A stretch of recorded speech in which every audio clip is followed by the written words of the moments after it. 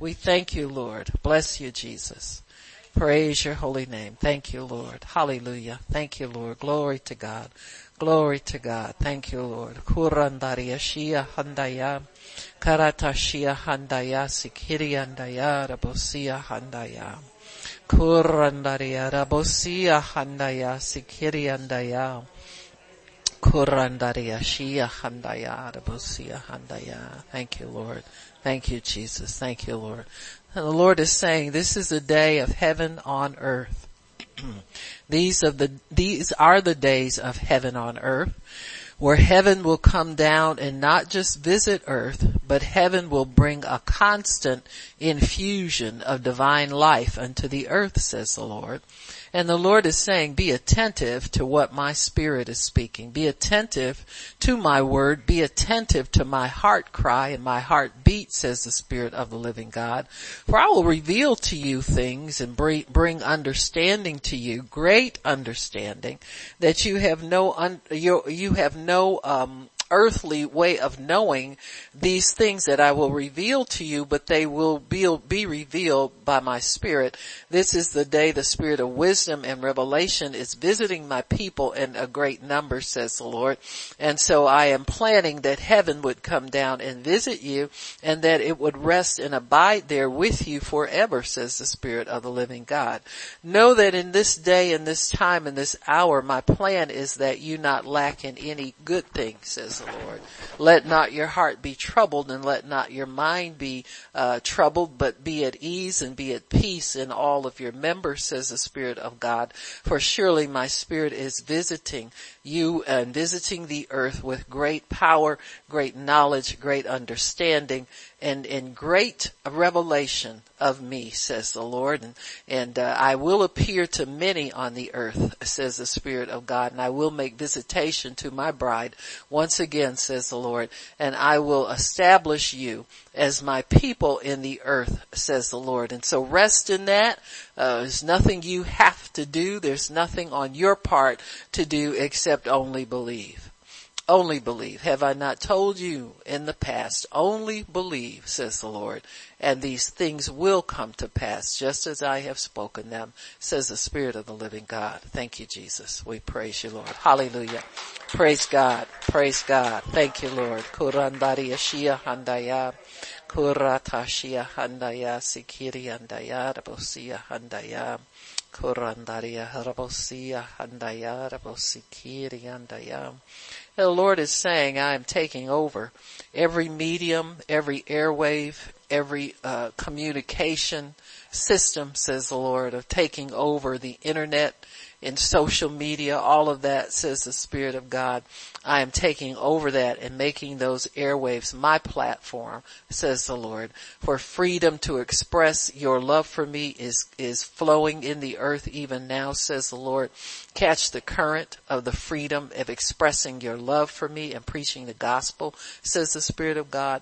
And be no more ashamed, says the Lord, and be no more like the hidden church, says the Lord, but be bold in your declaration, be brave in your love for me, and be strong in my might, says the Spirit of the Lord. For I have many places for your voice to go and many places for your voice to carry, and it will carry because my power is riding on every medium, every airwave, every source of communication, says the Lord. For things are set up now for my great comeback, says the Spirit of God. For I am coming back in great power and great glory, great mercy, great love, great anointing. The greater is moving in the earth even now, and it is increasing, and it is swelling, and it is bursting forth wherever I have a people who will yield to me. So always be attentive to me, says the Lord. Understand this. You don't have any problems. You don't have any worries. You don't have any regrets, any fears. All things of the past life must be swept away, says the Lord, in order for you to enjoy and participate in what I have for you. For surely I have chosen you for this time. Surely I have chosen you, and I chose you knowing who you were, and I called you to be who I want you to be, says the Lord. So know that the transformation process is ongoing. It is working in you even now, even when you sleep, even when you're awake, even in times when you're not asking me to do these things, I do them, says the Lord. And so this is my hour to perfect my bride, to be what I called her to be in the earth for my glory and my purpose, says the Spirit of the living God. Thank you, Jesus. Praise God. Thank you, Lord. Thank you, Lord. Hallelujah. Glory, glory, glory. Hallelujah. Thank you, Lord. Kurandaria Shia Handaya. Kuratashia Handaya Sikiri Handaya. Kurandari. And the things that are false, says the Lord. I know that some of you are bothered by that, not much, but it does bug you still some, the false things that continue to occur and continue to seem to have such freedom of expression, says the Lord. Thus saith the Lord, these things are only ghosts. They're shadows. They're paper tigers.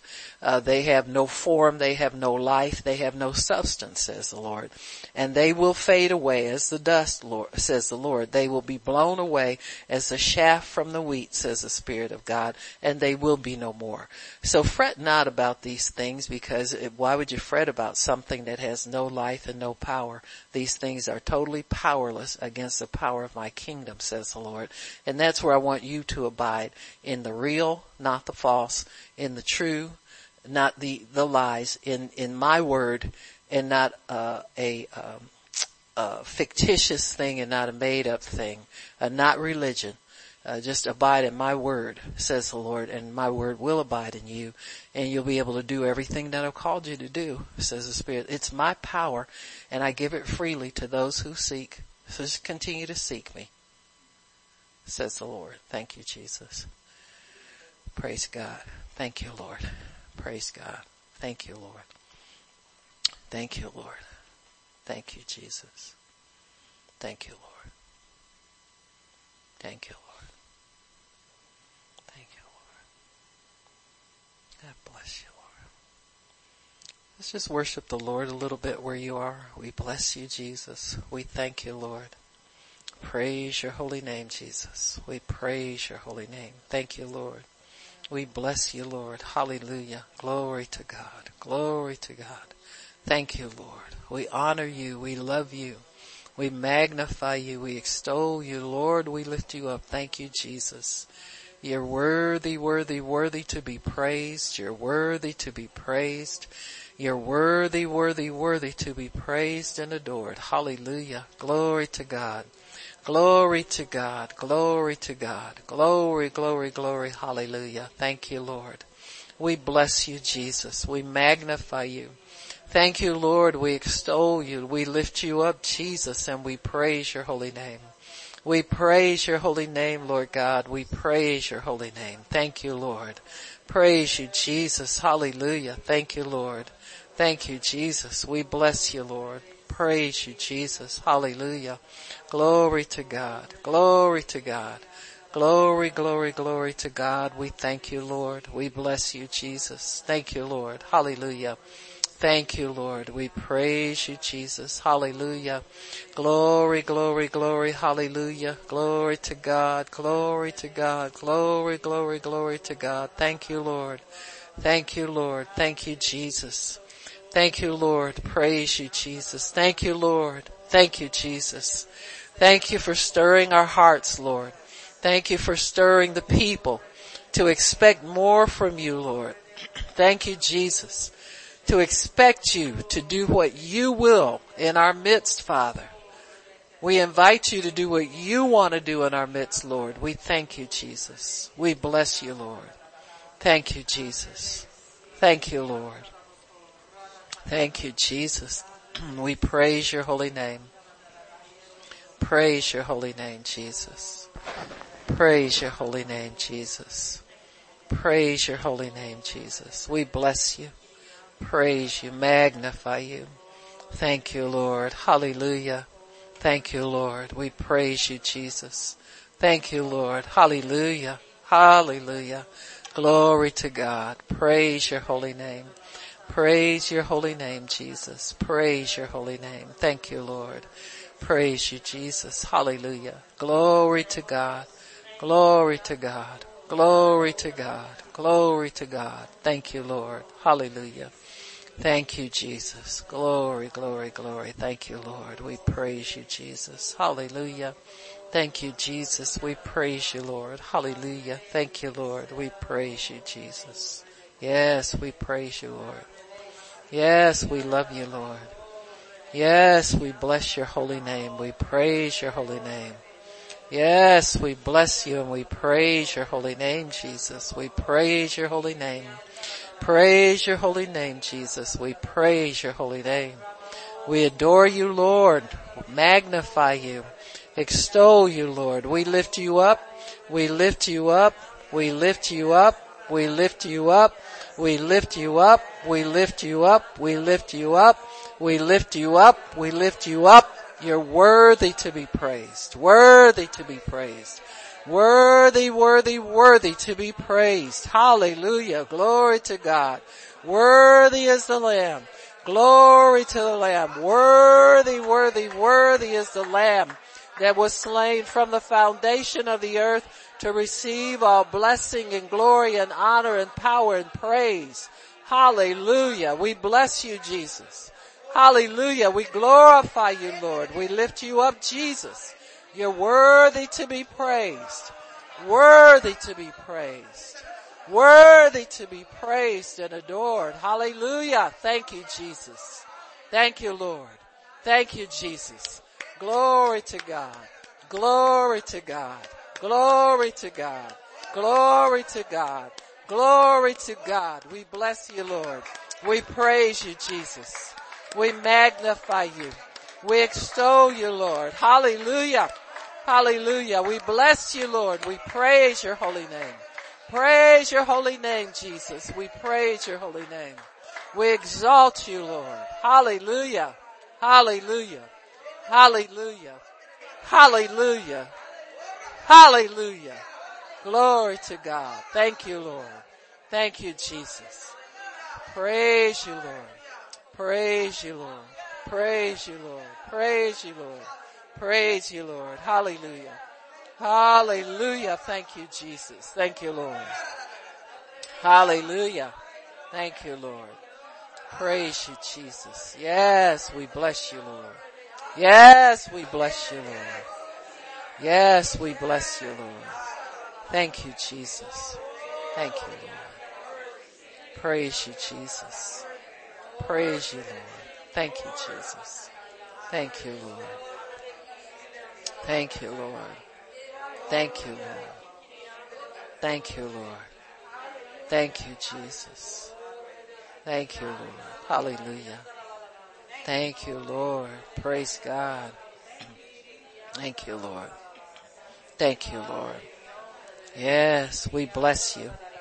We glorify you, magnify you. Thank you, Jesus. You're worthy to be praised. Worthy to be praised. Worthy, worthy, worthy to be praised. Hallelujah. Thank you, Lord. Thank you, Lord.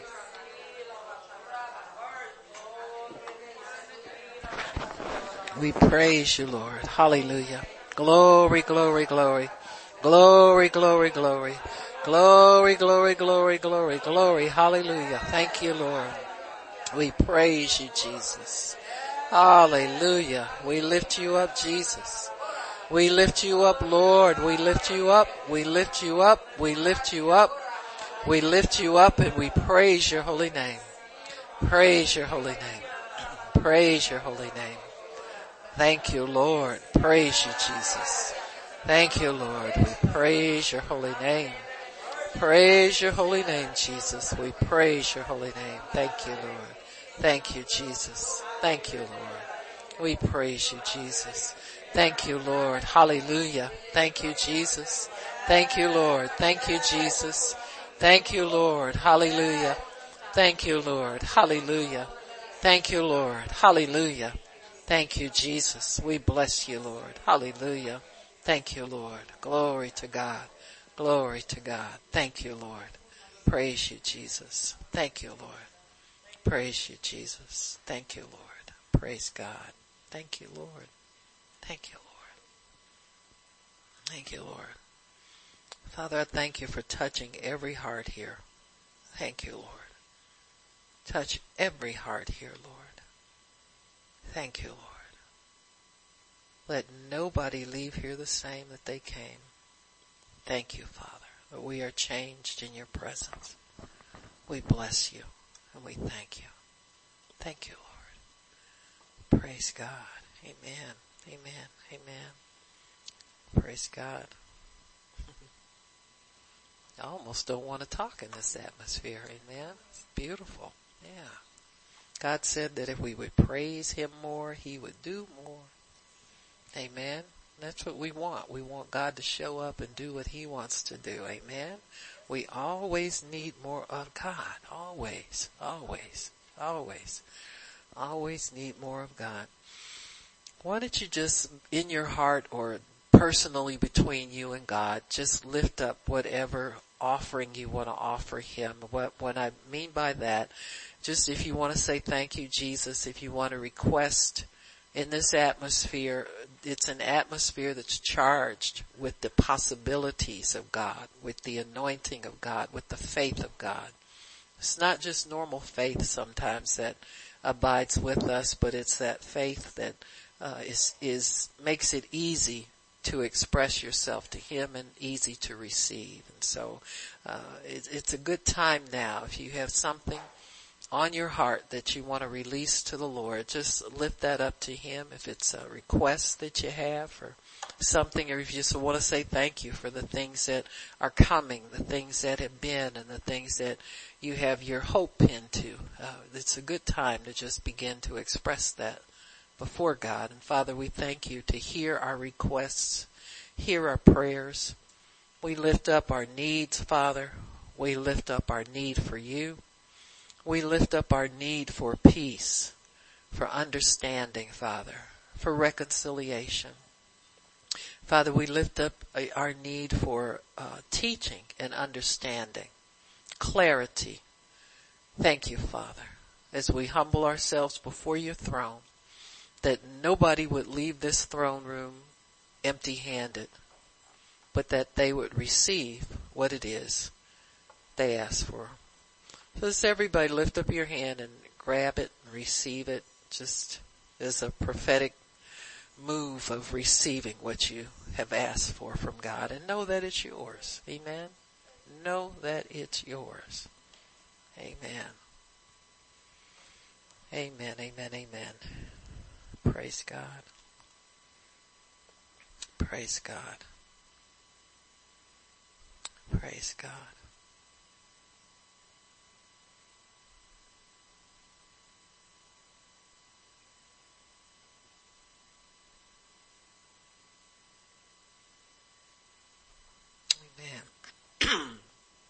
Praise God.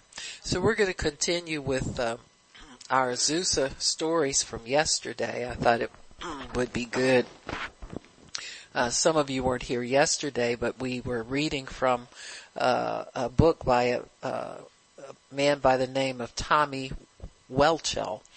His videos are on Facebook, not Facebook, but YouTube. Hopefully you've had an opportunity, some of you, to look them up. If not, please do so, because they are very powerful. We understand from yesterday's information that we shared, he is probably around 77 years old right now, but for 40 years he had to not tell any of the stories that God had commissioned him to tell about the Azusa Street revival that started in around 1906 and went to about 1910. And so this revival was, I would say, led by a man by the name of William Seymour, who was an African American gentleman that he was shut out of some churches, a church where God sent him to learn and to hear about the outpouring of the Holy Spirit. He was a man of hunger, deep hunger for the things of God, and we found out yesterday that that hunger was fulfilled. Isn't that true of God's word? He said, those of you, blessed are those who hunger and thirst for righteousness. They will be fulfilled. And so Brother Seymour had started preaching. He was invited out to California. The woman that invited him, when she found out he prayed preached about tongues, she kicked him out of the church, and a gentleman that had been observing his ministry invited him to come and preach at a prayer group. And he had about 20 prayer groups around the city of Los Angeles. They were all praying for revival. And so as Brother Seymour progressed from one area to the next in LA, he wound up being able to, at the help of the body of Christ, to rent the warehouse / church / stable. His building had been used for many different purposes, and God would have day and night outpourings of his Spirit at that place because of one man's obedience and humility to seek God above all other things. And so when God wants to do something mighty in the earth, he has to find somebody who is willing to be obedient to him and do whatever he tells him to do, no questions asked. And so it's amazing, though, the benefit to millions of people that can come from the obedience of one person. And so this is kind of like where you say, is it worth it thing? Oh, absolutely. So if you love God, it's absolutely worth it. And so, we're thankful that he did that because, we don't have to pray in tongues in a corner anymore.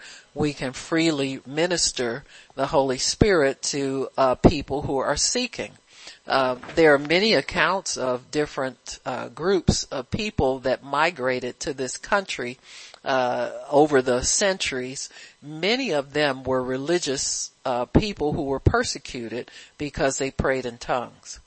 Many of them were murdered, hanged, slaughtered, just because of the power of the Holy Spirit.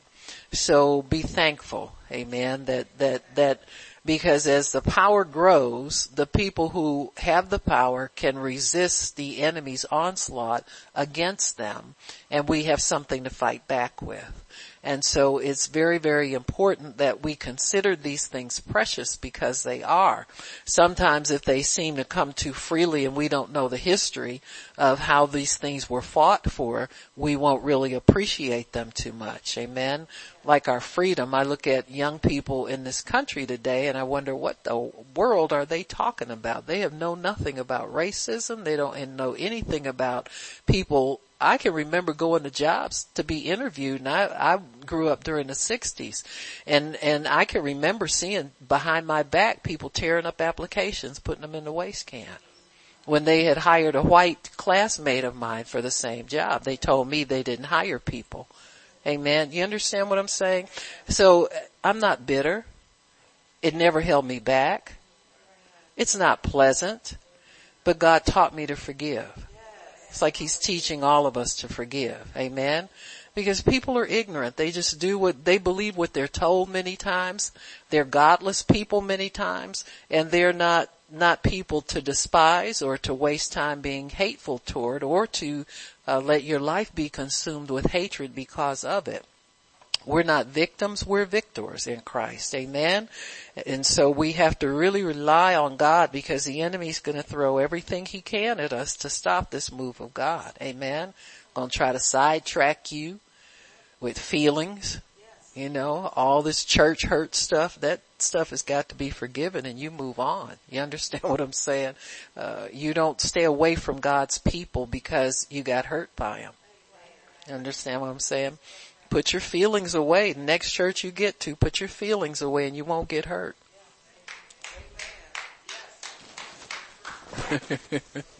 We don't live by feelings, we live by faith. So, if Brother Seymour can do it, look at the reward God gave him for his obedience and his humility. So there's evidence here that God is an overcoming God. And he taught Brother Seymour how to listen to his Spirit and be obedient to him.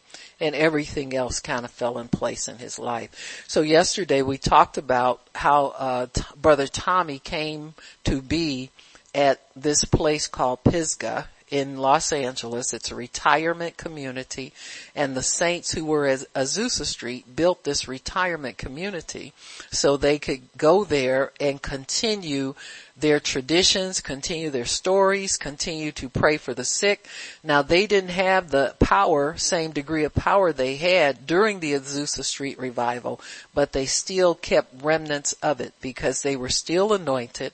How many of you know, unless God lifts the anointing for some reason, if you paid the price to carry it, he pretty much will continue to use you. So they prayed for the sick there. They got people saved and healed. They had a church there, well, you know, where they would have regular church services. They had prayer every day for at least an hour every day, all of them in that chapel, and then they had their regular church services. So it was a nice little Christian community, but the thing they had in common was that they had all been children during the Azusa Street revival, and they were all used of God. Brother Tommy Welchel describes himself as 1/3 Cherokee Indian on his father's side, 1/2 on his mother's side. He's got, I guess, Irish, German, and some other Caucasian, and he's like 1/52 black. And so he's from everywhere. You got me? But he said because of his strong Indian heritage, he said many people in his family pointed him out as being gifted as a keeper, what they call in their culture, a person is called a keeper. And it's a person who is gifted to have a great memory, a great capacity to remember details, facts, and history of that people. And now there's some other, like in the African culture, that person is called a griot. They were Griot, I think is this French spelling, but they were people who were historians, where they could go back many, many centuries and tell the history from one point all the way down to the present time. And so because Tommy was gifted as a keeper, he was given the task at Azusa Street of going around visiting all of these people and listening to their stories for a mental recording of them, so they were in his mind. He actually was sent there by God because many of the people told him after he got there that they thought he was the one. And remember, he said Tommy Hicks prophesied to him. No, it was Branham. When he met him, he said, "You're the one." And so the one what? Well, they had been praying for somebody to come who they could tell the stories to, who would keep them in their memory and then recall them at a time where God would see fit. And so Tommy is unlikely a person as he was. He was running from the law when he came there. And he was homeless after a while after he got to California, wound up being the one. They prayed for him to receive the Lord. They embraced him as a brother, and he became a part of their community from the years 1960 to 1966. And so he was always available to them. He developed strong relationships. The people who had been teenagers during the revival were now in their 60s, 70s, and 80s. And so he would sit and listen to their stories, and they would tell him their stories. He would always wonder when he would get to tell the stories again. He said the Lord appeared to him and spoke to him and told him that the time was not now, but to be patient and be obedient, and the time would come. Well, there was a 40-year span between that visit from the Lord and when God released him to begin to tell these stories. It coincides with the 100-year anniversary of Azusa Street, where Brother Seymour, Sister Etter, and there's one more person, Parham, I think, all prophesied that 100 years from that time, this was prophesied in 1910, they spoke that 100 years from that time, another revival would start, and this one would never stop until the coming of the Lord. So there are many of us who believe for many years about what they call the end time revival, or the end time outpouring of the Spirit. We know it's going to be big. We know it's going to be wonderful. We know it's going to be powerful, but we also don't know when, where, and how it's going to come forth. And so they prophesied that this would not be located in one place, but it would come through many different places where God would begin to spring forth with his spirit. And I think if we have faith for it, we believe God for it, we want to be a part of it, we pay the price to be a part of it, and that is living a holy life before God. I mean, it's not really that hard to live a life of obedience to God and expect him to fulfill his word. And so that's one thing that I know that God's given us as a mandate in this ministry. We're not just churchgoers. We're not just showing up week after week in just business as usual with no vision, no plan, no force to what we're doing, almost no purpose and no reason sometimes, And so, we're headed towards something. Amen. And that something is here. It's always here in a measure. And so we want to move out of the way so God can freely pour out his spirit the way he wants to do, and bring souls into the kingdom out of this terrible world that many people are trapped in. There are people crying out now for relief. They're crying out for mercy. They're crying out for justice. They're crying out for many, many things. And so God is hearing their cry and he is answering them. Amen. And he does it through his people, the church, who know their master, know who they are, and are obedient to him in these ways. And so we went over a few stories yesterday about the events at Azusa Street and some of the people that participated, who told Tommy their stories. So, he's gonna introduce us to a couple of more people that we'll talk about. These are, Brother Steins and Brother Signs and Brother Christopher. Their Azusa Street ages were 26 and 18. So they were 26 and 18 years old during the Azusa Street revival. It said Sister Carney and Brother Signs were the best of friends and spent many hours in the gardens at Pisgah talking and reliving Azusa memories. He endearingly recalled Sister Carney as the ringleader of it all, directing the goings on in the warehouse. Naturally, their conversations would turn to Seymour and how he was unpredictable. Once he took the box off his head, God surely would move mightily through him. But how? Who? Who would be healed? How would it happen? Would fire light up in the sky again? So there was a lot of excitement and anticipation about what God was going to do. People weren't looking at their watches waiting for a time to go home. Now, if it's shady where you are, let's repent, amen? Because it's got to be that way, folks. God won't visit where he's not welcome, amen? Welcome means he has our full attention. It doesn't mean we're waiting on church to be over so we can move on to the next. Nothing going on in our lives. Amen.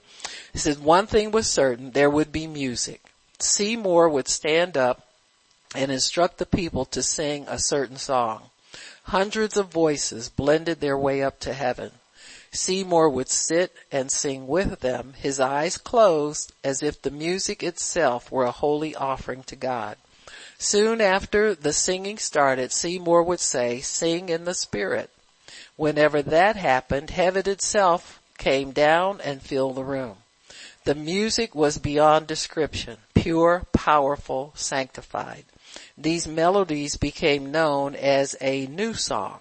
As the crowd began to sing in a heavenly language, sometimes in tongues, sometimes without words, at times it seemed as if angels joined in the singing of the new songs led by the Spirit of God. Although singing in the Spirit was already a part of many of the services, when Brother Signs and Brother Christopher became part of the leadership team, the music reached deeper into heaven.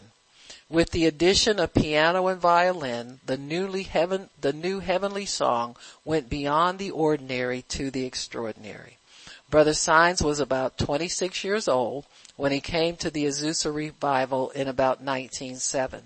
He was a bit older but still quite young to be a part of the leadership team that led the services. I met Sines at Pisgah in 1960. I stayed in a 3-story men's dormitory where Sines was dormitory director for all the single men staying at Pisgah. He stood about 5 feet 9 inches tall and was heavy-set but not obese. When I met him, he walked stooped over a little bit but didn't use a cane. I can still see his receding hairline, about a third of it gray, his dark eyes, and a good-sized nose. Like the others, I would go to Brother Sines' room about once a month.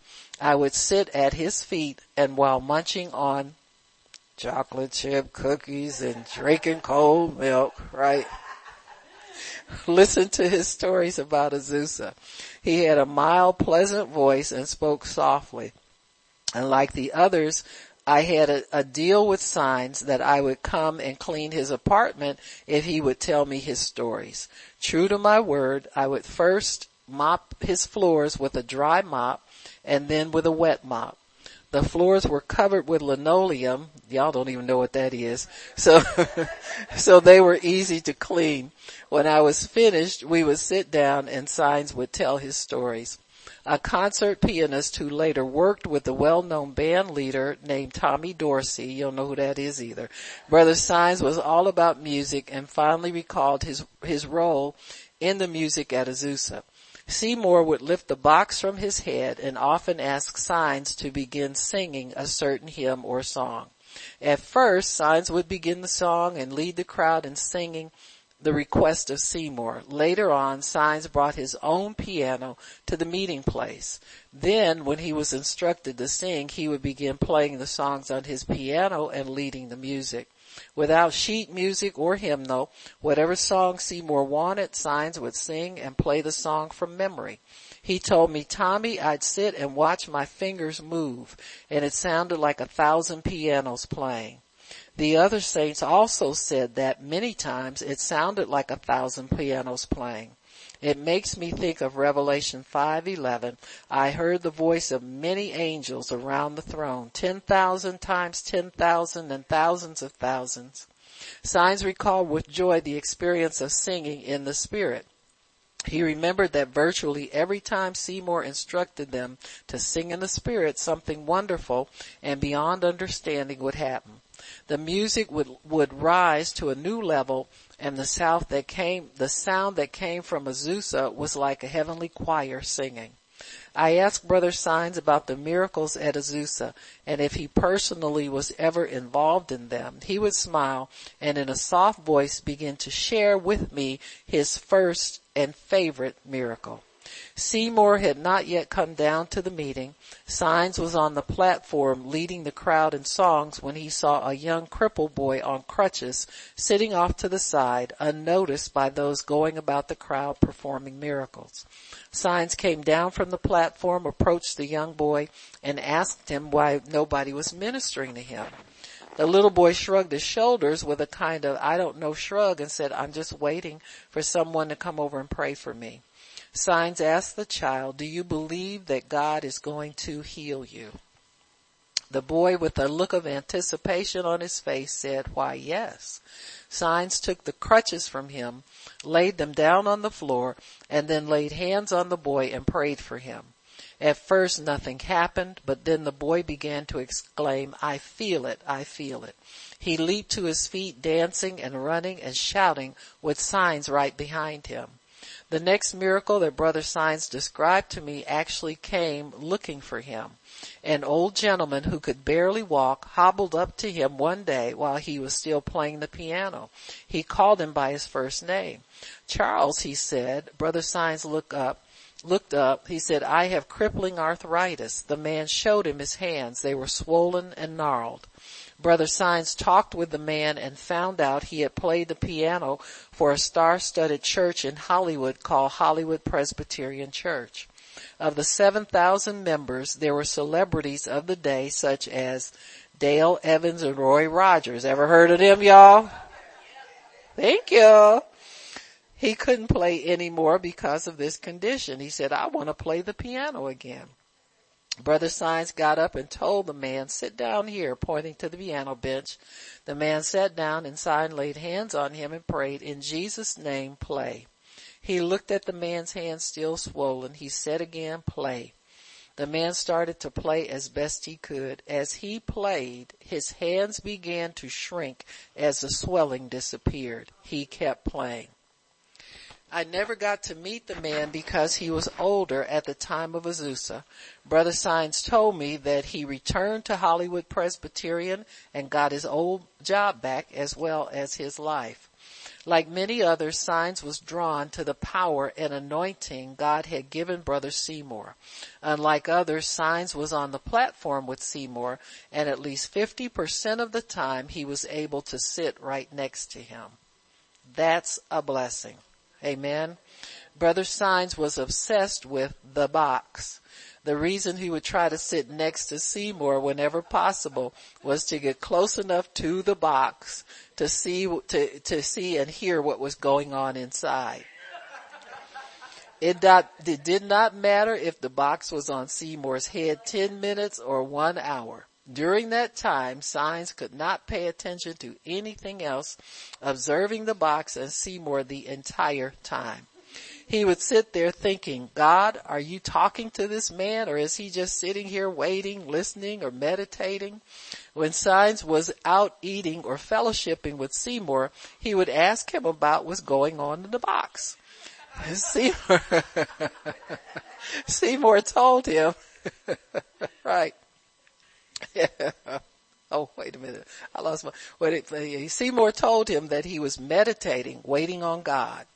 Seymour noted that when he would speak to God, he could hear himself talk, but it was always a whisper and always in tongues. Sines asked Seymour if he understood what he was saying in tongues, and Seymour responded, yes, he knew. He recalled that there was a glow around the box while it was on Seymour's head. He observed the glow, but told me he dared not touch Seymour or the box.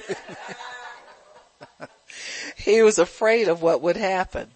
He would lean over as close to the box as possible and just listen, but he could never get close enough to accidentally come in contact with the glow or the box. He recalled one of the miracles he observed that was performed through Seymour while the flames were shooting out of and in through the roof of the warehouse. So they described that yesterday. They said they would see a flame coming up from the floor of the warehouse and then another one coming down through the ceiling of the house, and that was when they got the most miracles. The whole place was full of Shekinah glory. That's what that is called, where you see in the Old Testament where they said the cloud was so thick they couldn't stand to minister. That's part of it. There's fire in it because the people at Azusa Street referred to it not so much of a cloud. It was a mist, and they said there was always like an orangish glow in it. So there was an element of fire to it as well. He said, and you know from the Bible, God would appear to them as a fire. Sometimes he'd appear to them as a cloud. He said, he recalled one of the miracles he observed that was performed through Seymour while the flames were shooting out of and in through the roof of the warehouse. The whole place was full of Shekinah glory. The miracle involved a man who had smoked a cigar all his life.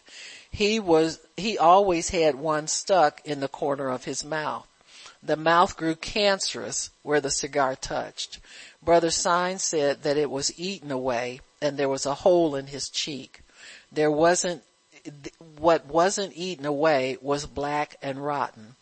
Brother Seymour said, it's gotten some of your teeth too. How long does the doctor say you got to live? The man could hardly talk. He said no more than a year. Seymour answered, now they're right, but God can change that. The man said yes. Seymour slapped his hands on him, began to pray, and then took his hand away. The black was gone, and they watched missing gums, teeth, and flesh fill in where there was none before. Can you imagine that? Brother Sines observed many things from the platform. and he commented on young Ward's style and his silly facial expressions. Signs recalled that Ward was comical to watch, but that God worked through him in a mighty way. So see, you can't really judge things. That's what religion will do. It'll judge any kind of movement that looks, that it looks disapprovingly at as not being permissible. And this is why we don't get much done sometimes in the church, is because people are always kind of trying to control it based on what they think is proper. Amen. But what God is looking for is results. Amen. What people want is results. He also commented that Brother Anderson must have been kin to the kangaroos the way he bounced around. He would watch Anderson get so excited that he would climb on a bench to see everything. When great miracles happened, he said that many times Brother Anderson would go berserk and wind up somewhere in the church not knowing how he got there, just moved by the Spirit, I guess. Brother Christopher, a young man around 18 years old, joined Brother Signs about 6 months after Signs came to Azusa. Christopher owned a Stradivarius violin and would bring it to Azusa to accompany Signs when he played the piano. I met Christopher while I was at Pisgah and actually lived in the dorm with him. I found him to be one of the most polite men I'd ever known. He was very small, frail, weighing about 110 pounds and standing about 5'5". He was also one of the most trusting men I'd known. We lived with about 20 men in a dormitory, and always about 5 or 6 of them were not saved because they had been taken off the streets. Now, Brother Christopher would simply slide his Stradivarius under his bed. Those men could easily have sold that priceless instrument for $10 on the street, so Brother Smith made him turn it in to him for safekeeping when Brother Christopher wasn't practicing. By the time I met him, he was in his 70s, but still had a head full of coal black hair. Yes! He was somewhat dark-skinned and told us that he was part Italian. Extremely shy and quiet, Brother Christopher didn't just talk, you had to pull words out of him. He and Signs were great friends and played many concerts together in the years following Azusa. In fact, Signs and Christopher went to Great Britain to play a command performance for a very distinguished woman named Queen Victoria of the House of Windsor. Y'all don't know her either. Queen Victoria sang some of the songs they played. She gave them very high honors and instructed them not to give the glory to themselves, but to God. Amen. Like Signs, Christopher loved the music at Azusa and confirmed that the experience of singing in the Spirit was unequaled by anything he had ever experienced in his musical career. An accomplished violinist, concert violinist, equal by few, he would share with me that when he played in the Spirit, he played at a level he'd never achieved, even in his greatest concert. He too said that he would just watch his hands moving while hearing thousands of violins. Brother Christopher also talked about the Shekinah glory, told me that he even tried to bottle it. To his disappointment, there was nothing in the bottle the next day. Brother Christopher was an observer. Because of his shyness, he didn't go out into the crowd. People seeking healing came up to him while he was on the platform. Christopher remarked that people must have thought he was someone important because he sat on the platform. He asked Brother Christopher, "Did anything happen to the people you prayed for?" He would quietly say with a smile, "Oh yes, Brother Tommy, oh yes." He fondly told me about praying for a blind man whose wife had brought him to Azusa. The wife led her husband by his right hand while he held his white cane with red tip in his other hand. She brought the man up to Christopher and said, "My husband is blind, heal him." Christopher quietly said, "I can't heal him, but I can pray for him and Jesus will do the healing." She said somewhat demandingly, "Okay, do it." Amen. Brother Christopher humbly and obediently prayed for the man. He was instantly healed. I asked, "Didn't that excite you and make you want to do more?" He said, "Why, yes, I wish more would have come to me." Brother Christopher told of a young man who had burned his arm at work. The arm was badly infected with green with gangrene. It was so bad that Brother Christopher said that his arm should have been amputated. Christopher prayed for him and told him to go home, clean the wound, and then bandage it. The man went home, cleaned and bandaged the burn, and came back the next night completely healed. Christopher was impressed with the man's willingness to be obedient to God's guidance and do what he was instructed to do. The following evening, when the healed man returned, Brother Christopher rejoiced with him as they celebrated the awesome miracle from God. One night, parents of the teenage boy were half carrying him up to Brother Christopher. The boy had suffered a brain hemorrhage. I don't know if it was from an accident or what, but he had been this way for 4 or 5 years. Pitifully, they asked Brother Christopher, "Will God heal him?" "Yes," Brother Christopher answered, and then asked, "Do I have your permission?" He was a sweet little guy. The parents said, "Yes." He said, "Bring him to me." He started talking to this teen, and the parents told him that the boy didn't know what he was saying. Surprisingly firm, Brother Christopher said, "Leave me alone. Do you want him healed? Then leave me alone."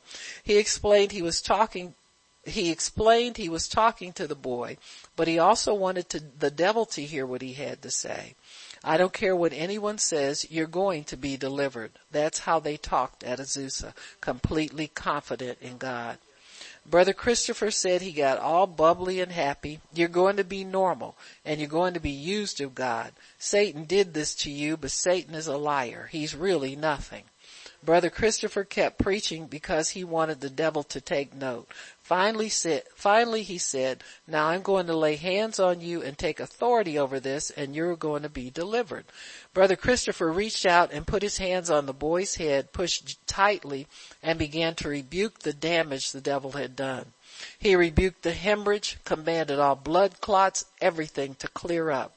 He demanded, "Not tomorrow, I want it done now in Jesus' name." The boy jerked and fell off the platform to the ground, kicking and jerking. Brother Christopher stood at the edge of the platform and looked at the parents who were upset. "If you're in fear, go away," he told them. Then said that they said they were okay. He assured them, "Just don't worry." Finally, the boy stopped jerking and kicking, and Brother Christopher commanded, "Now get up." The boy looked up at him and started trying to get up. He didn't remember how. Help him and walk him because the child doesn't know how to walk. He'll learn quickly. Just help him. Within 10 minutes, the boy was running, leaping, jumping, worshiping, and praising God. Forever changed. Amen. Thank you, Jesus. Thank you, Lord. Forever changed. That boy went into the ministry when he became an adult. Christopher only performed a few miracles because of his shyness, say 4 or 5 a week compared to that many every day for the others, Carney, Sides, Garcia, Anderson, and Dundee. However, they were mighty works of God and bore witness that if you were at Azusa and your heart was right, God found a way to involve you in his miraculous works. If something like shyness kept you from going to people, God in his marvelous ways would bring the people to you. Amen. Many times at Pisgah, I had the privilege of hearing Brother Sines play the piano and Brother Christopher play his violin. Sometimes my mind would meander to the days of Azusa. I would sit at Pisgah wondering what it must have been like to hear them play when God's Spirit took the music to a heavenly realm as the people sang a new song. I remember someone writing or saying that the music was like the very breath of God coming forth from human vocal cords. I could only imagine. All right, so we have here, say hello to Brother Anderson, Azusa, age 15. So he was 15 when he was at Azusa Street. Just as the house at Bonnie Bray, so the crowds at the Azusa Street warehouse had grown from a handful of faithful followers to hundreds now gathering several times a day to witness and experience the miracles of Azusa and the anointing of Brother Seymour. Now, we mentioned yesterday that their pattern was to not shut down the meetings. They didn't close them. Brother Seymour, they said, preached 3 times a day for about, they said as many as 4 hours or 6 hours each time. Then he would pray for 8 hours a day. So he's a busy guy, amen. But they kept it going, and in the meantime, other ministers that felt led of God would come up and minister, preach, pray, whatever the Spirit of God led. And this is what made it so unusual. Because how many times have you gotten a bunch of preachers together and they fight over the mic, they, preach over each other, correct each other when they preach and all of that. So it's kind of dangerous to leave the mic unattended. But that was the way, that was the way God wanted it, and and everybody obeyed the Spirit. That's the amazing thing to me. They just nobody got out of line. Nobody tried to take the meeting over. I think after Seymour quit coming down with that box on his head and everything started, then you started seeing flesh manifest. People want to try and force it to keep going the way it was. But he was the leader of that movement, and nobody was able to take his place. Among those attending was a 15-year-old named Brother Anderson, who attended the Azusa Street revival faithfully. He was one of the first to receive the baptism of the Holy Spirit at Azusa and be part of the mighty work of God. Although he was just a few inches under 6 feet tall, when the crowd gathered, Brother Anderson often found it difficult to see what was happening through the building as miracles were being performed by many of his teenage friends. The sight of Brother Anderson climbing on top of the benches was not uncommon. Like Zacchaeus of old, who climbed into the sycamore tree to get a better view of Jesus, Anderson wanted a better vantage point to witness the marvels and moves of God. I met Brother Anderson at Pisgah, where we became great friends. Whenever I would see him, whether at church or at his home, Brother Anderson would see me coming a block away and would come bouncing down the street saying, "Well, Brother Tommy, I'm glad to see you," and I was always glad to see him. Brother Anderson had a medium build and shiny eyes that glowed. His slicked black-gray balding hair accented his ruddy complexion. You could recognize him from afar because of the bounce in his walk. Remember Brother Steins jokingly considered him kin to a kangaroo? I could see why. Perhaps his most memorable characteristic was that he always had a beautiful smile on his face, was always bubbly and happy. In all the years I knew him, never once did I see him frown. I had the privilege of going to Brother Anderson's home about once a month on Thursday evenings. I would be at least a block away when he would come out to meet me halfway with a spring in his step and welcome me to his home. Unlike the ladies, Brother Anderson didn't have chocolate chip cookies. Amen. He didn't have his cookies and milk for him. Amen. But, amen. Amen. I think I messed up my page here messing around with him. We were talking about Brother Anderson? Yes. Yeah.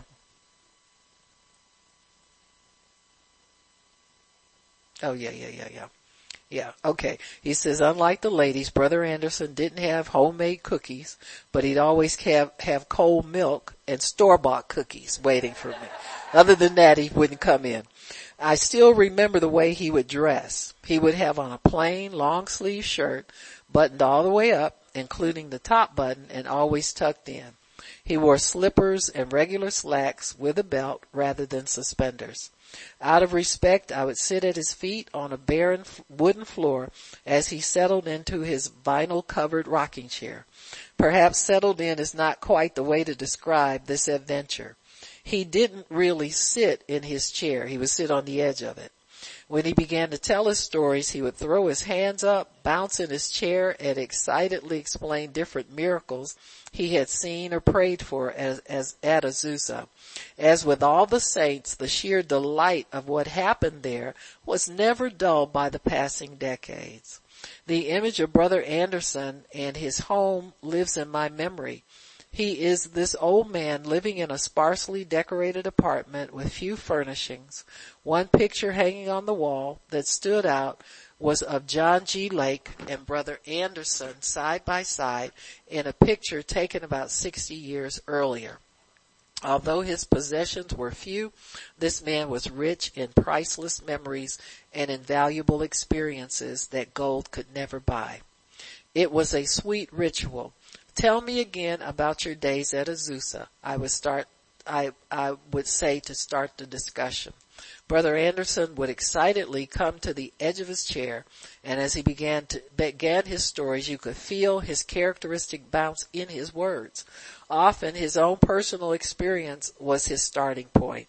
Although he was born again before attending Azusa, there he received the gift of speaking in tongues shortly after the revival began.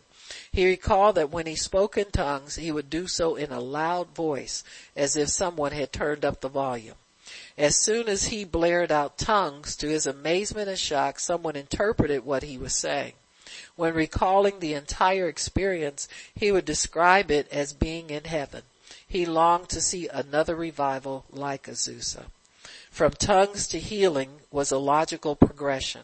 Brother Anderson told me that many who were blind and deaf were healed, and that he was part of many of those healings. Some were older people, some middle-aged, some were young, teenagers just like him. If he wasn't part of the miracle happening, he was most likely standing on a bench watching other miracles take place. He told me that he had attended Azusa only about 10 times when God first used him in helping people receive healing. A young man not much older than Brother Anderson had a club foot, and when he entered the meeting, he tried to hide his disfigurement. He explained to Brother Anderson that he didn't want people feeling sorry for him. Brother Anderson asked the young man, "Are you aware of the Shekinah glory? You don't have to have this." He went on to explain to the young man that Jesus, when he died on Calvary, received 39 stripes on his back, and those stripes were for this young man's healing.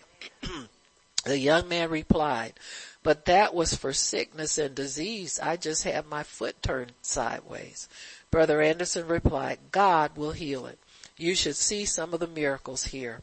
The young man finally believed a miracle was possible, and Brother Anderson began to pray for him. To their astonishment, shortly after the prayer, the foot didn't just pop out, but rather it just started to slowly move outward. In a matter of minutes, the young man was jumping, running, and shouting. The foot had been deformed since he was a young child, and had just gotten worse as he grew older. Yet in just a few minutes, the foot was healed and perfectly formed. Brother Anderson was right behind this young man, dancing and shouting also. This may have been the first time God used Brother Anderson to work a miraculous healing through faith and prayer, but it was far from the last. Brother Anderson recalled praying for a woman much older than he was, with a big knot just above her wrist. She didn't even know what it was, but it hurt. When he asked her about the pain, she told him that she couldn't even work at home. Rather than lifting, she would scoop things with her arm. Brother Anderson told her that she didn't have to do that because Jesus would heal her. He reached out, barely touched the knot, and said, "In the name of Jesus, be healed." In seconds, the knot was gone. Immediately, she got so excited that she started doing a dance right there on the spot, and Brother Anderson became her dance partner. Amen. Remember the lady said she didn't dance. I'm a married woman. No, I didn't dance with him. I was captivated by his stories. I asked him about the greatest or most unusual healing or miracle he had witnessed, and he told of a miracle that left me full of wonder.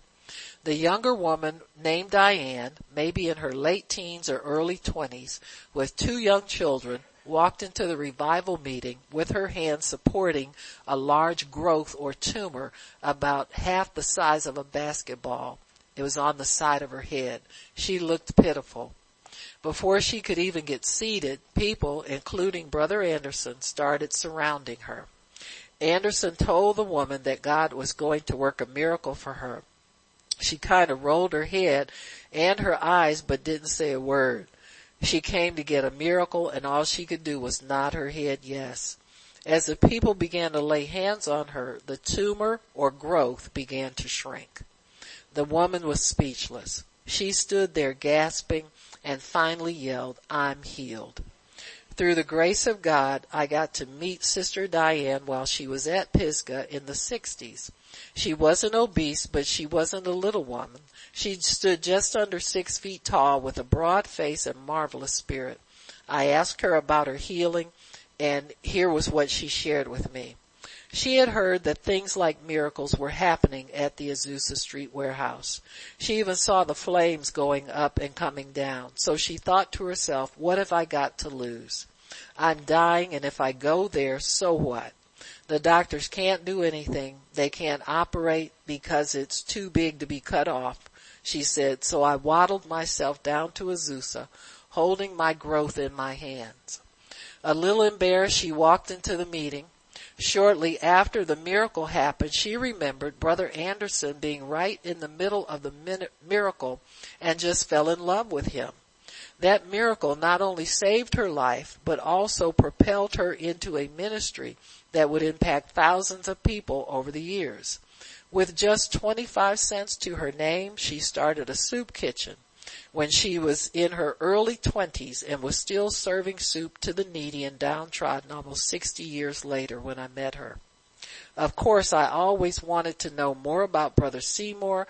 Brother Anderson, too, was more than willing to oblige. He loved when Brother Seymour would come down to the service. Young Anderson would sit near him and try to peek under the box to see if Seymour was praying at all. He would lean as far down as possible to try to see, but he could never peer under that box. Seymour would sometimes sit for 10 minutes and sometimes for over an hour doing nothing but sitting with the box over his head.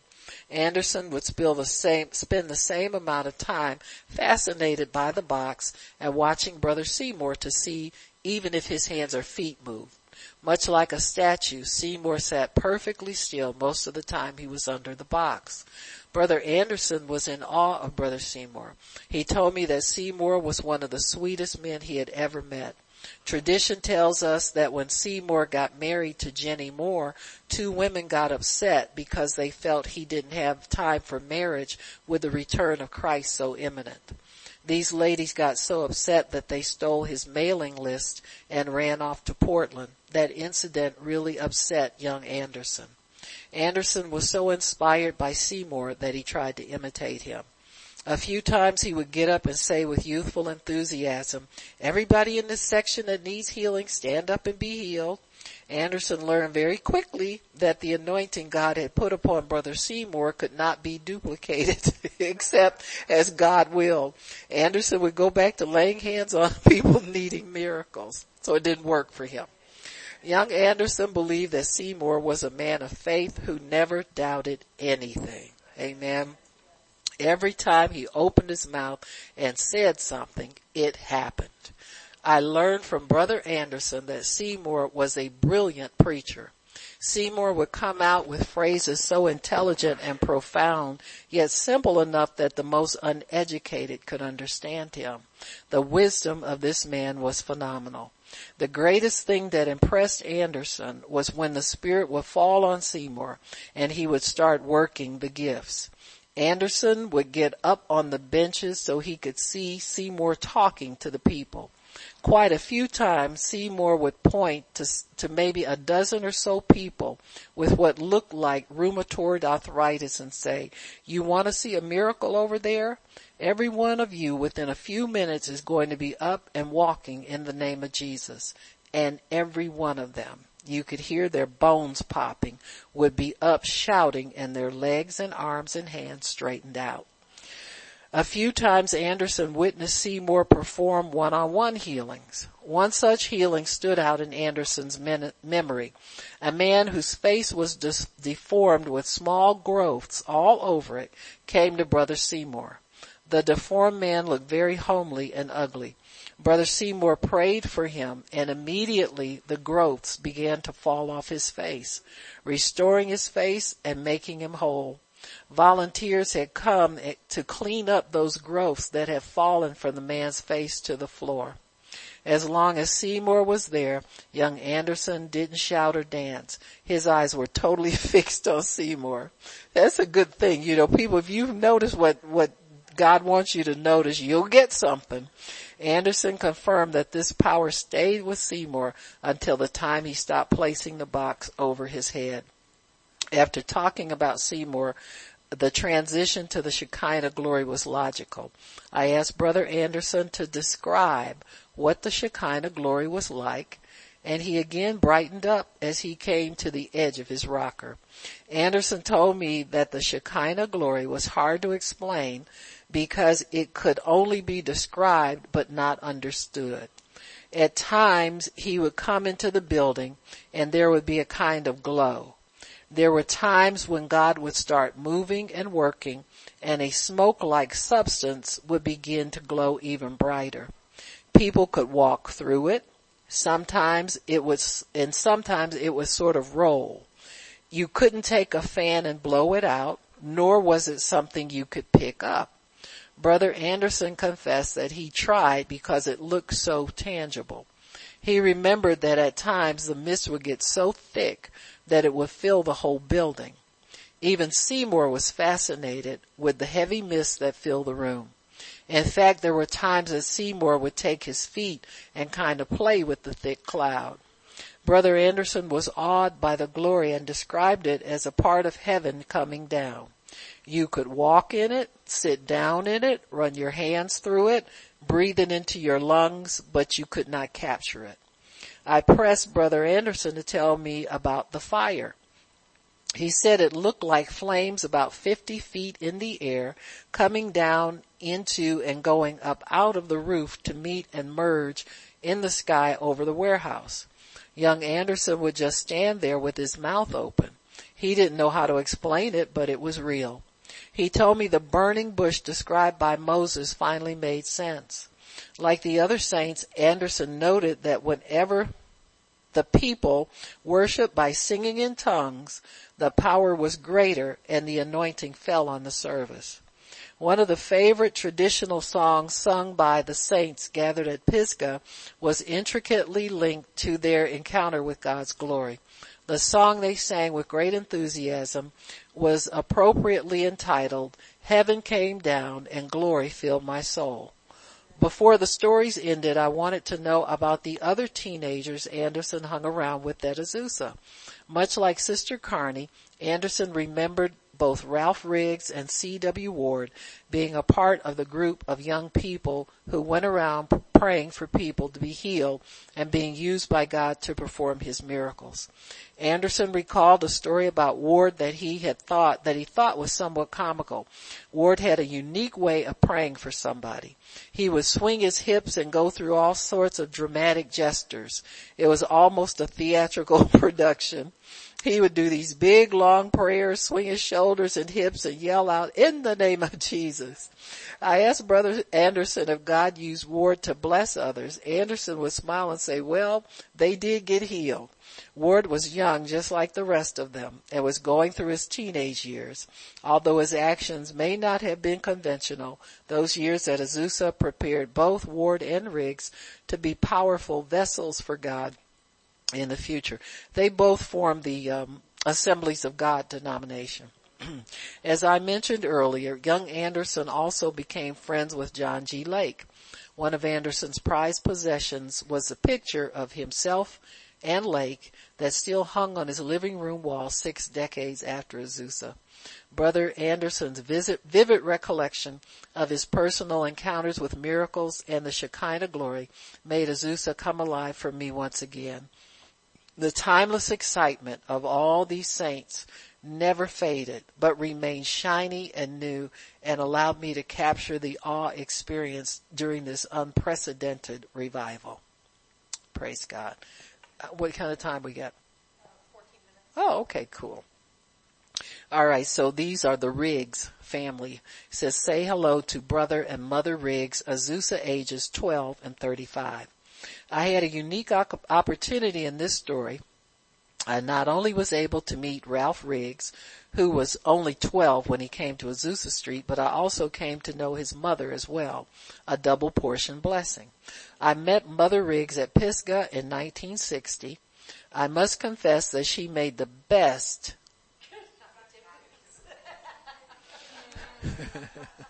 bar none, and she made them big and round. Mother, I guess he liked them round. He was round. Mother Riggs was in her mid-30s when she was at Azusa. By the time I met her, she was in her 90s. She told me that she mainly watched Ralphie, the nickname that wasn't Ralph's favorite, run around and be used of God. Isn't that a blessing?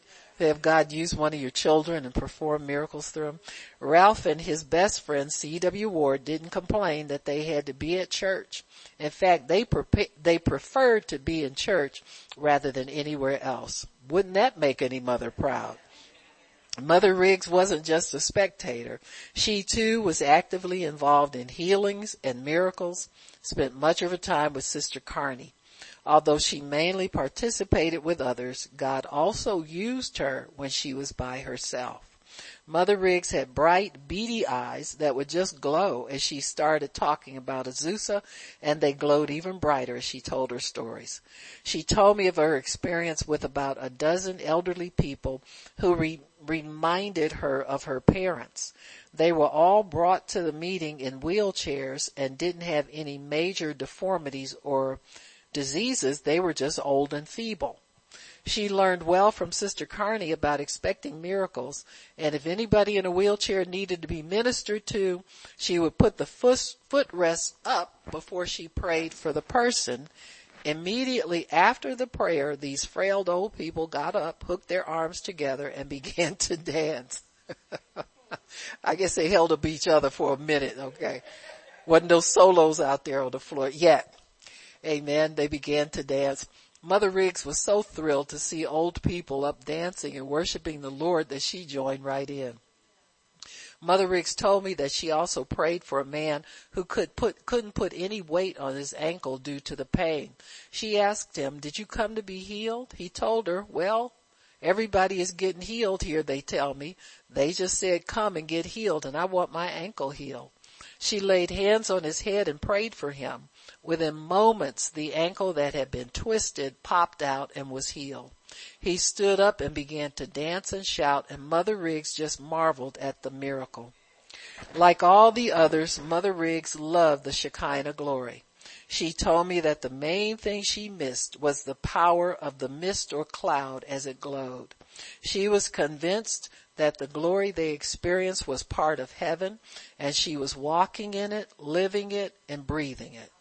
She was also convinced that the abundance of miracles happened because of the Shekinah glory and the presence of God in the meetings. I loved her stories, and I loved the fact that she not only supported her son, but she also was right there with him as he enjoyed being used of God. On occasion, Ralph Riggs would stop by Pisgah to visit his mom. I met him when he was in his 70s after God had used him mightily to advance his kingdom. During 4 of those visits, I had the honor of spending time with him. As mentioned early in this book, Ralph and C.W. Ward were instruments in founding the Assemblies of God Church.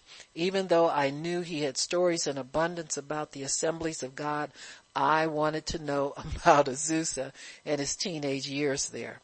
Brother Riggs told me that he appreciated the fact that he wasn't just a spectator watching older people do miracles. God also used him.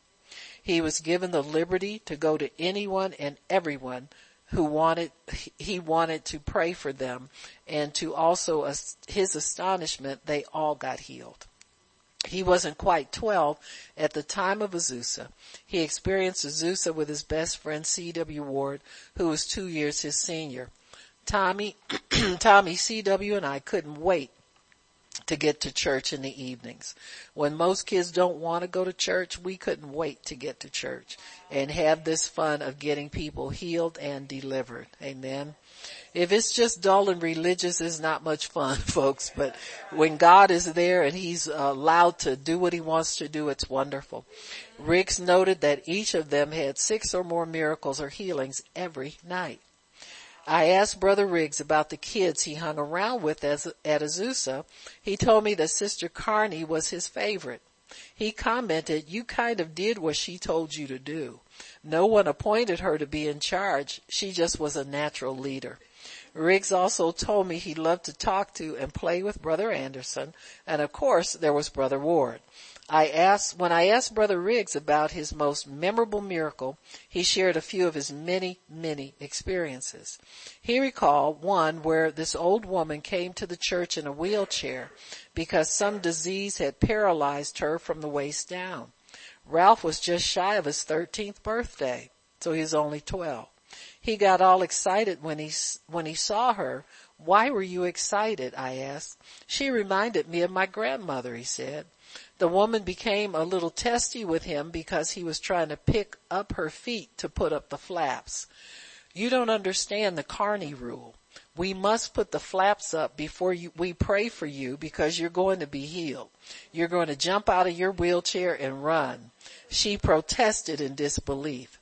"Now listen to me," he said. "You have to stop griping and nagging and going on. We're going to pray for you and you're going to be healed.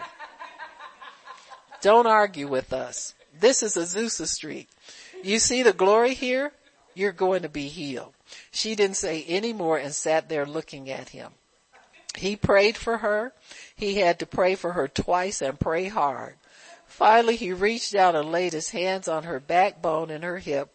All of a sudden, she popped. Little Ralph said, "Take off running," and she looked at him.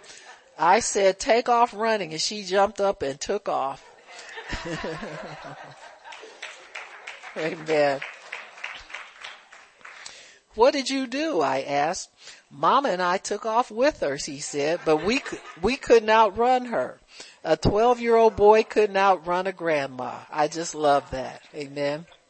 His most memorable miracle was this large, gawky guy in his early 20s who stood over 6'5" and weighed over 250 pounds. He came into the meeting with booze on his breath, slurring his words and reeking of stale alcohol. Riggs felt a voice inside him saying, "Pray for him." Brother Riggs went over to the man and realized that not only had he been drinking, but he was also blind. Somewhat stunned, Riggs looked at him and said, "You can't see, can you?" The man said, "No, that's what I came here for."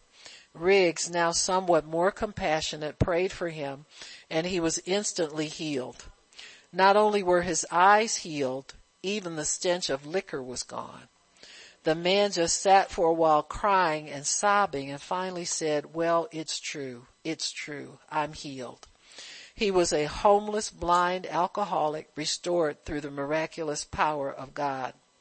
Later in life, this man was used of God to preach revivals and establish many Pentecostal and Assemblies of God churches across the Midwestern United States.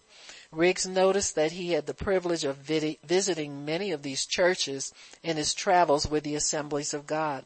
As a matter of fact, the first assembly of Chickasaw, Oklahoma, that I attended many times was started by this man, just a blind drunk on Skid Row. Brother Riggs also told of his one and only mass healing. A group of people came from a retirement home and had minor problems like aching joints. That's minor if you don't have them. If your joints ain't aching, maybe. Riggs decided he would try a Seymour and have a mass healing. He looked at them and said, "Every one of you are now going to be healed in the name of Jesus. Now all of you be healed." Unlike every other time he tried to mimic Seymour and failed, this time Riggs witnessed a mass healing as the joints cracked and were restored. Although God used Brother Riggs in countless miracles, he chose to share only one last story. Two people, a husband and wife, came in wheelchairs, pushed by their teenage children. They were both very sick and had either pneumonia or really bad colds. Brother Ralph went over to them and asked, "Did you come down here tonight believing God is actually going to heal you?" The husband said yes. Riggs began to pray for them, but stopped suddenly as he remembered the Carney rule. He put up the footrest before finishing his prayer. This stage was now set for God to work a miracle. Riggs got between the couple, placed his hands on both their foreheads and prayed, commanding them to be healed in the name of Jesus. They both had terrible fevers. The first thing Riggs noticed was that their temperatures went down. Within moments, the woman began to shake and shortly was up running. The man just stood up, raised his hands, and screamed in a very loud voice, "Thank you, God, thank you, God." God had healed them instantly. Most of the time the Shekinah glory was spoken of with reverence, but there was one time Brother Riggs revealed a lighter side. He told me that when Seymour would come down from his apartment, the Shekinah glory would get so thick that you could hardly see the ground. With a sly smile, he confessed that when it was that thick, he and Ward would get in the back of the room and play hide and seek in the mist. My mind would wander back to his days at Azusa, and I could picture him running around full of life as he and the other youth were involved in this awesome outpouring of God. Since they were young teenagers at Azusa, I asked him if he ever tried to put Seymour's box on his head. He said with great respect, nobody touched Seymour's box. Even when he wasn't down there, it was sacred. I asked him to seriously talk to me about the Shekinah glory. Brother Riggs explained the experience much like his mother did. I tasted a bit of heaven. Ward and I would talk and share that Azusa must have been what heaven is like. God must have sent some part of heaven down here. One day when I was with Mother Riggs, she said, "Now, Tommy, tell my stories back to me." She had told me her stories 4 times. I said, okay. I sat down and told them to her. She said, "You got them down pretty perfectly. That's good." I said, okay, but I don't want to quit coming. "Well, tonight I'm going home," she answered. "Back to Mississippi? No, Tommy, I'm going home." She was almost 100. The next day, Brother Smith called me over to Mother Riggs' house. He said, "The sisters are telling me that Mother Riggs said she was going home last night. They said they even heard her telling you she was going home." I said, "Yeah, what's going on?" "She's dead. Come in here. Look at her." We walked into her bedroom. She was lying there with her arms folded and a big smile on her face. I looked at him and said, "She looks happy." He said, "She went home. The Shekinah glory she sorely missed was now hers forever to enjoy." Amen. Amen. Praise God. Praise God. Praise God. Well, I just wanted to kind of prepare you and whet your appetite for our 3 days in the glory this week. Amen. Praise God. So if we can go taking faith with us and have faith for the power of God to do the unusual, the instantaneous, the miraculous, and more and more and more of it, and for people to get there, then I know God will show up because He wants to do this. Amen. He's no respecter of persons. He uses whoever that will let Him use them. Just be obedient to the instructions that you're given. Amen. Because you don't want to cause God's Spirit to lift, because it lifts so easily if people aren't really obeying the leading of the Holy Spirit. And so we're expecting great things. Amen. God is going to do great things in our midst. Praise God. Amen. Amen. Praise God. So we're going to pray. If anybody needs prayer, come on up and I'll pray for you before we adjourn, and we'll expect the miraculous for you. Praise God. Amen. Praise God.